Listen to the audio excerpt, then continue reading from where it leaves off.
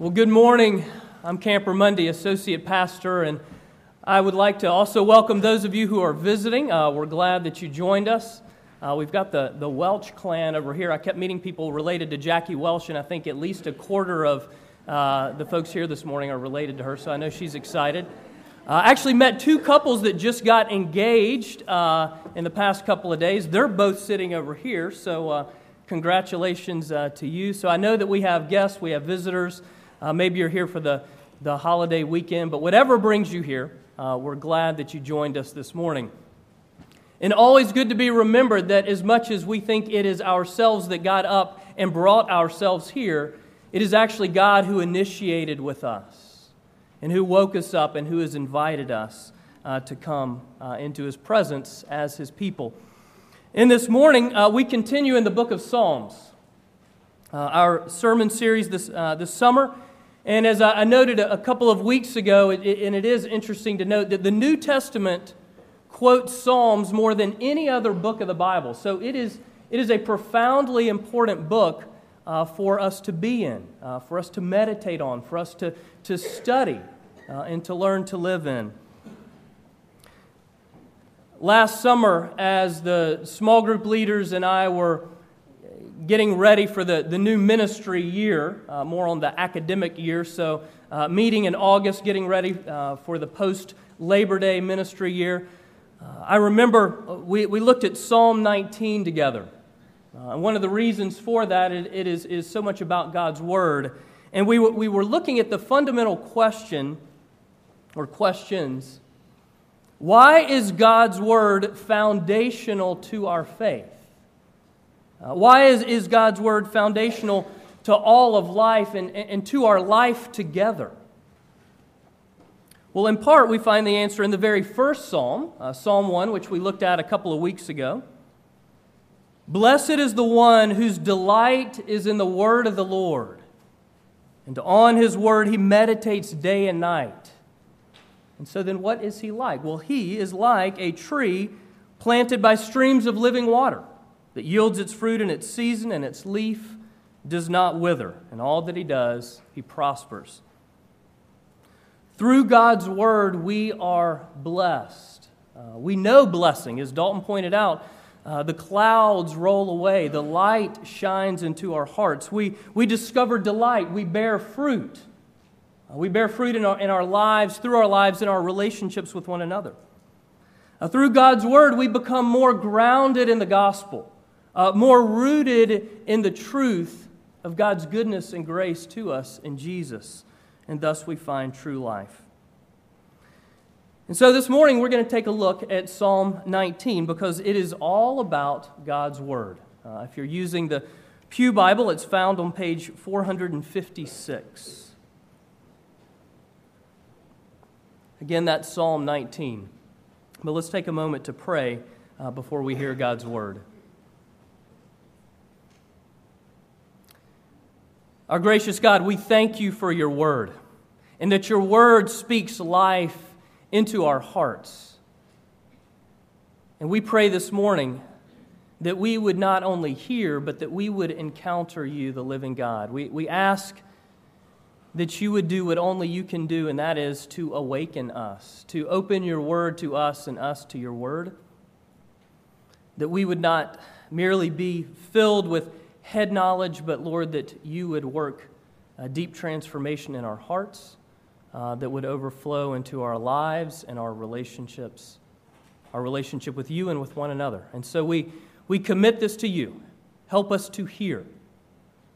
In Jesus' name, amen. Now I invite you to hear the word of God from Psalm 19. To the choir master, a psalm of David. The heavens declare the glory of God. The sky above proclaims His handiwork. Day to day pours out speech, and night to night reveals knowledge. There is no speech, nor are there words whose voice is not heard. Their measuring line goes out through all the earth, and their words to the end of the world. In the heavens He has set a tent for the sun, which comes out like a bridegroom, leaving his chamber, and like a strong man, runs its course with joy. Its rising is from the end of the heavens, and its circuit to the other end of them, and there is nothing hidden from its heat. The law of the Lord is perfect, reviving the soul. The testimony of the Lord is sure, making wise the simple. The precepts of the Lord are right, rejoicing the heart. The commandment of the Lord is pure, enlightening the eyes. The fear of the Lord is clean, enduring forever. The rules of the Lord are true and righteous altogether. More to be desired are they than gold, even much fine gold. Sweeter also than honey and drippings of the honeycomb. Moreover, by them is your servant warned. In keeping them, there is great reward. Who can discern his errors? Declare me innocent from hidden faults. Keep your servant also from presumptuous sins. Let them not have dominion over me. Then I shall be blameless and innocent of great transgression. Let the words of my mouth, the meditation of my heart, be acceptable in your sight, O Lord, my rock and my redeemer. And this is the word of God.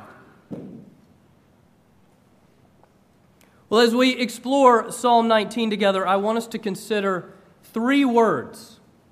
Three words. God's speechless word, God's perfect word, and God's living word. God's speechless word, the perfect word, and the living word.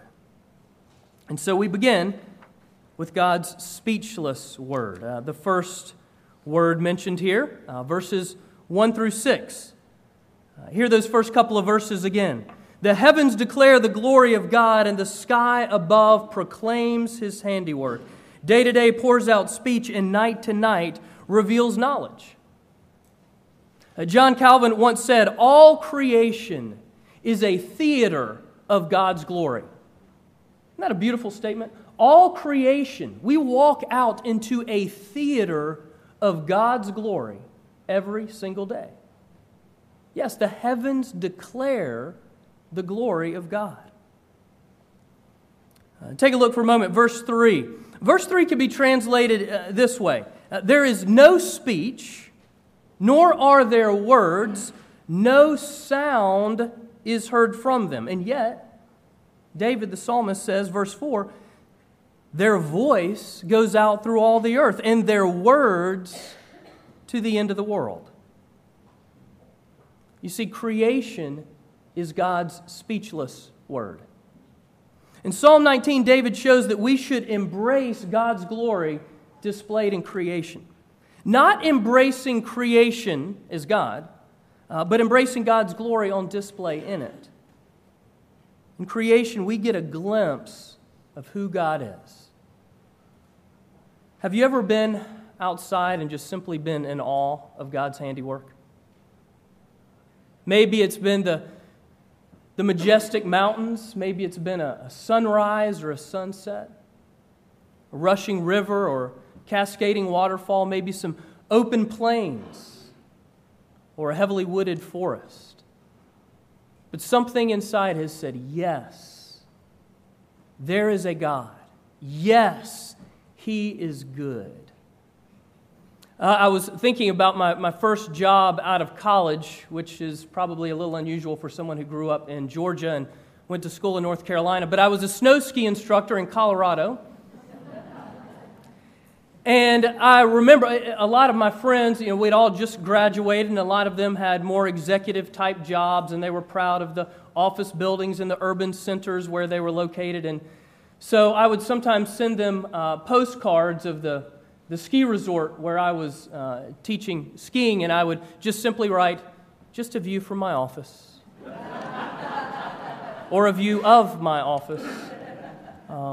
Obviously, I changed careers, but it was a great time. And I remember, in particular, driving into work those mornings. It was always early morning before the sun came up. And so I'd get up, it'd be really dark, and usually by the time I got to my car, the light was just beginning to pour in. Again, I grew up in Georgia and had gone to school in North Carolina, so I had just not seen regularly these 12,000-foot mountains covered in snow. And there would be many mornings I would wake up groggy and grumpy and just not really ready to be anywhere. But on my drive in, I would just see that as the sun would begin to peak at the top of the mountains and just flood the valley. And the majesty, the beauty. And my heart was lifted. And that was God's word to me, lifting me. God makes himself known through his creation. The heavens declare the glory of God. He makes himself known through creation, just like an artist makes him or herself known through their artwork. Many of you have been to our City Arts Cafe events. We have those about once a quarter here, and you have the opportunity to come view some of the art from local artists. Maybe it's pen and ink or pencil drawings, various types of paintings, photography. Sometimes we get to hear the artwork. We get to hear the music just like we did a month ago out on the front lawn. Of course, just as you can't personally know the artist, you can know about them, but just as you can't personally know them through their artwork, the Bible makes clear that we can't personally know God through his artwork either. Creation is good. It's wonderful. I mean, Scripture says so. But it's not enough. We need more. And God gives us more. That leads to our next point. So from God's speechless word to God's perfect word. Our second word, God's perfect word, verses 7 through 11. The law of the Lord is perfect, reviving the soul. The testimony of the Lord is sure, making wise the simple. The precepts of the Lord are right, rejoicing the heart. The commandment of the Lord is pure, enlightening the eyes. The fear of the Lord is clean, enduring forever. The rules of the Lord are true and righteous altogether. And then it goes on. More to be desired are they than gold. More to be desired than the greatest of wealth, even much fine gold, sweeter than honey, drippings of the honeycomb. Moreover, by them is your servant warned. In keeping them, there is great reward. Reviving the soul, making wise the simple, rejoicing the heart, enlightening the eyes, enduring forever. Wow. Beautiful, poetic statements about God's law, his testimony, his commandment, his precepts. In other words, about God's word, God's perfect word. And note the transition from God, G-O-D, God in the first section, a more general, more generic term, to here, transition in the second section to Lord. English word Lord, small caps, if you notice that. And many of you are aware that whenever in our English translations we see the word Lord in small caps, it refers to the personal divine name of God, Yahweh. Yahweh, the one who causes to exist. A personal name revealed. When we meet one another, we exchange our personal names. And God tells us, moves, transitions to his personal name. In the pages of Scripture, the personal God speaks his very personal word to us, his perfect word. And so then what happens? What happens when we hear, when we listen? Well, a lot happens, as you can see in these verses. But first and foremost, verse 7, God's perfect word revives the soul. What a beautiful statement. Revives the soul. It's a very similar phrase that's used in a familiar psalm, Psalm 23. He restores my soul. The Good Shepherd leads me in places where I can eat of the green grass and by quiet waters where I can drink. He restores my soul. He revives my soul. Encouraging, comforting. But implicit is this. Implicit is the soul's need to be restored. The soul's need to be revived. And this is King David writing this, making this profound statement. The one who is known as the man after God's own heart, declaring that God's word revives the soul, revives his soul. A couple of weeks ago, I mentioned that Heather and I are being discipled by another believer in another city, someone that we've asked to speak God's word more deeply into our lives. And as I shared, much of what we're led to do each week is to meditate on the gospel through God's word, to allow our head theology to become more heart theology, so that what we say we believe, what we give intellectual assent to, what we say we agree with and give a head nod to, that it would really be the song sung in our hearts. That it would really sink down and inform our hearts, transform our hearts in the way that we live, the way that we relate to each other, the way that we relate to those around us. Now, one of the places, and this week in particular, as I was working through this psalm, and one of the places I've realized that I've had to begin to repent and to seek to be revived through God's word is in the area of dependence. Dependence on Jesus. I'm realizing more and more how confused I've gotten the Christian life, often viewing growing up in Christ a bit like the way that I want to see my kids grow up in relation to me as their father. I want to help my kids grow up into independence, not having to rely on me for their well-being. That's what a good parent does. I'm there to give them roots, but also to give them wings. And my hope is that one day they'll live independently. They'll live on their own and probably live in another house as well.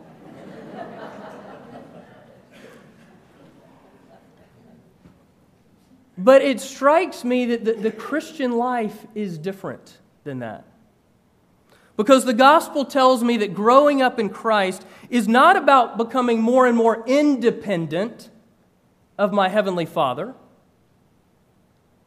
And so often I have lived that way. It's as if there was once a time I really needed Jesus. He rescued me, and now He is setting me free, true statement, setting me free to not need Him as much. Now I call on Him when I need Him. And as I grow and mature in my Christian life, I'm not going to need Him as much, right? No. That's not at all what the gospel says. It's not about becoming more and more independent of my Heavenly Father, but about becoming more and more dependent on Him, trusting in Him, recognizing more and more my need, and recognizing more and more His provision for me in everything, in every way. Growing more and more in Christ's sufficiency, not self-sufficiency. And so my soul needs to continually be restored and refreshed in the gospel. It needs to be revived so that I might believe and live in the truth of God's word. And the good news is God's perfect word revives the soul. Consider the word revive. Two basic meanings, to awaken and or refresh, like a glass of cold water for someone who's fainted on a hot summer day. To bring back to life. Someone's heart stops, heart attack. Jumpstart the heart with a defibrillator, the paddles. God's perfect word wakes us up and calls us to life.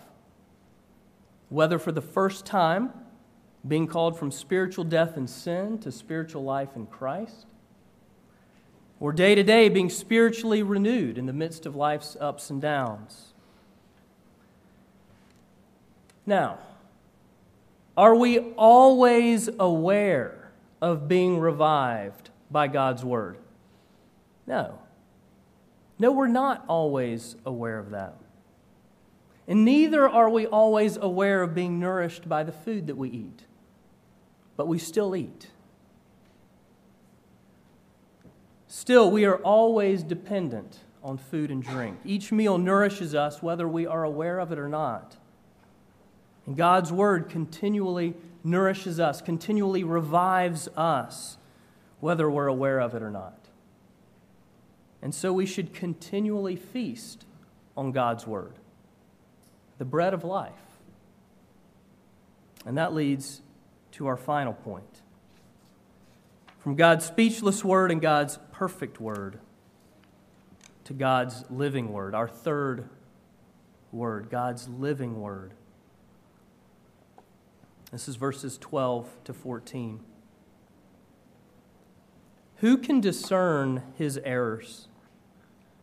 Declare me innocent from hidden faults. Keep back your servant also from presumptuous sins. Let them not have dominion over me. Then shall I be blameless and innocent of great transgression. Let the words of my mouth and the meditation of my heart be acceptable in your sight, O Lord, my rock and my redeemer. What do you notice about the transition into this third section? Do you hear how personal it is? How deeply personal David has become here.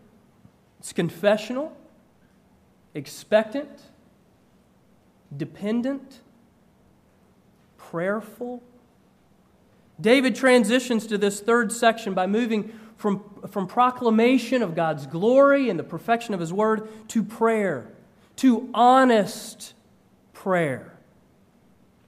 In prayer, David expresses a realization, the realization that he falls short of God's glory, that he falls short of the perfection of God's law. And so he asks that soul-searching question, who? Who can discern his errors? And the answer is no one.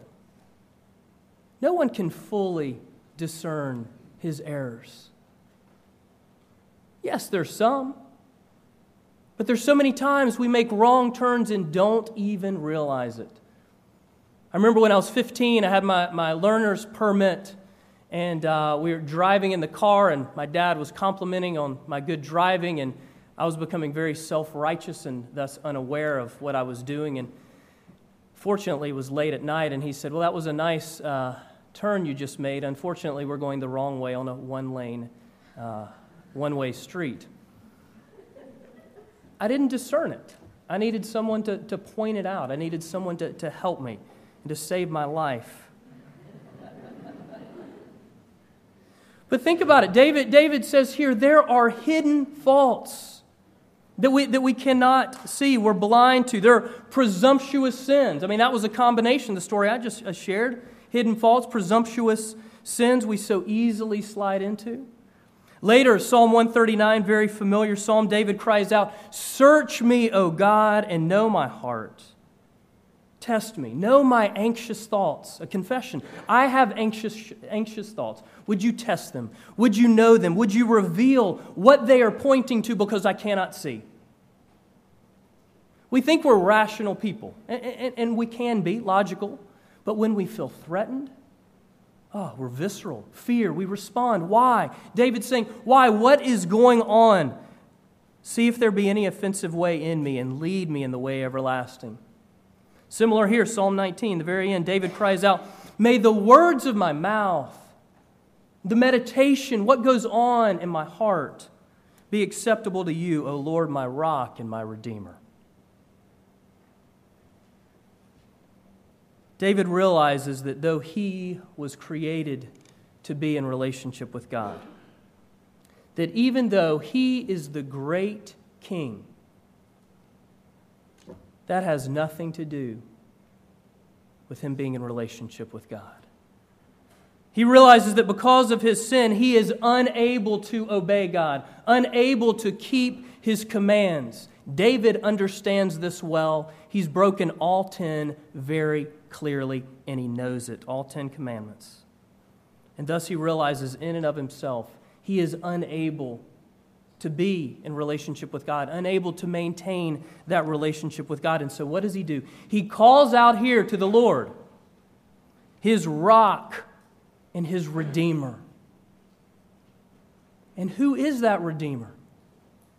By God's grace, we know him. We know his name. And his name is Jesus. Jesus, a name which literally means in Greek, the Lord saves. Lord, small caps. The personal God saves. And his name revealed to us, Jesus. You see, God's perfect word given to us in the Bible always points us to God's living word, always points us to Jesus. God's perfect word always points us to the living word. Many, if not most of you, know that my favorite children's Bible is the Jesus Storybook Bible. And one of the reasons that I appreciate it so much, I get as much out of it as my kids for sure. Well, that's not merely because they're infants and they don't get that, or my daughter's 3.5. Actually, she gets a lot. And so much of why she's getting the Bible is because what Sally Lloyd-Jones does so well here is she is expositing Scripture as she is retelling stories, both Old and New Testament alike. And she is so faithful to the whole counsel of God's Word. And it's all summarized, what she does, it's all summarized in the subtitle. Every story whispers his name. Every story whispers his name. It's not that Jesus just comes on the scene in the New Testament. Every story. My daughter Hope, 3.5 years old, she is getting that. We read an Old Testament story, and she says, "Is this about Jesus?" Think of that great hymn. We'll sing it at the close of our service today. Isaac Watts. Laden with guilt and full of fears, I fly to Thee, my Lord, and not a glimpse of hope appears, but in Thy written word, the volumes of my Father's grace does all my griefs assuage. Here I behold my Savior's face in every single page. God's perfect word always points to God's living word, always points to Jesus. But sometimes we miss him, don't we? Sometimes we don't see him, even though we read the Bible. Even though some study it so diligently, if we're not careful, we miss the point. We miss Jesus. In John 5, Jesus himself cautions, you diligently study the Scriptures because you think that by them you possess eternal life. But these are the Scriptures that testify about me. Yet you refuse to come to me to have life. Jesus saying, these are the Scriptures. And what's he, in that case, he's referring to the Old Testament. Everything that you have in your hands, it is pointing to me, Jesus, your rock and your Redeemer. Now, if you're here this morning and you're not a Christian, I hope that this is beginning to make a bit more sense. That you're beginning to see that the Bible, first and foremost, points to Jesus. That it is not primarily a book of rules to follow. That it is not primarily a book of heroes to emulate. But that it is fundamentally an adventure story, a love story about a God who comes after us in love, in the person of Jesus, to rescue us. To rescue us from sin and death.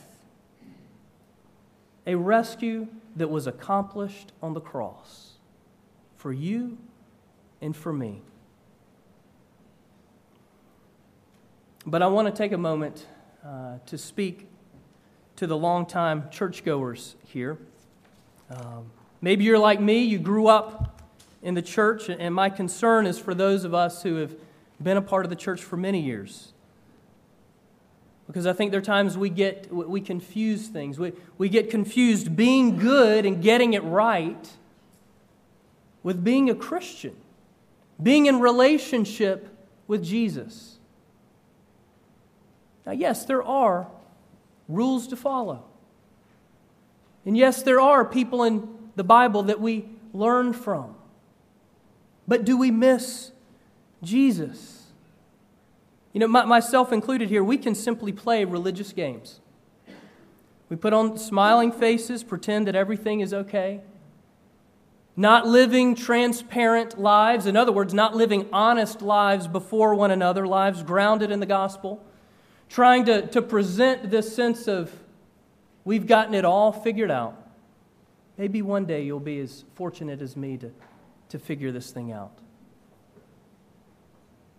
So often we pretend, rather than living in the reality that the church is a hospital. That the church is a hospital. That Jesus came to seek and save that which was lost. He came to speak life into those who are needy. And so the church, God calling people into His church, is a hospital where 100% of those in it are in need. Are in need 24/7, in need of Jesus. We are never without need of Him. He is our life support. And He is our life support in love. Our souls need to be revived by Him, through the living Word, through His Word, the written Word, every single day. Our lives, our souls need to be revived by Jesus, the great physician, who brings real hope and real healing to broken people, and who causes us to thrive like trees planted by streams of living water. The Scriptures always point to a person. They always point to Jesus. And they always invite us to come to Him. And so David ends Psalm 19 like this. May the words of my mouth and the meditation of my heart be acceptable in your sight, O Lord, my rock and my redeemer. Do you realize that David ends this psalm aware of the living Word? He prays, may the words that come out of my mouth, may they proceed from a heart that has been transformed by you, Lord. Because I can't do it in and of myself. David had been a part of the church for a long, long time. And he knew his desperate need day in and day out. It's one reason we have the book of Psalms.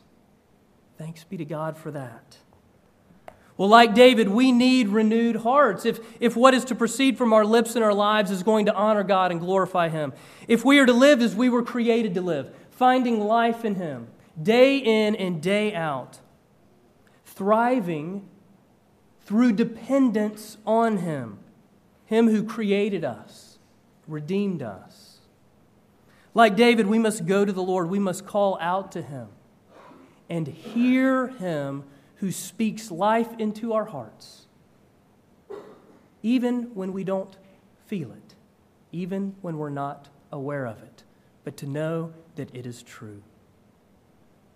Like David, we must call out to the Lord, marveling at Him through His speechless word, listening to Him through His perfect word, being searched, known, and transformed by Him, the living Word, our rock and our Redeemer.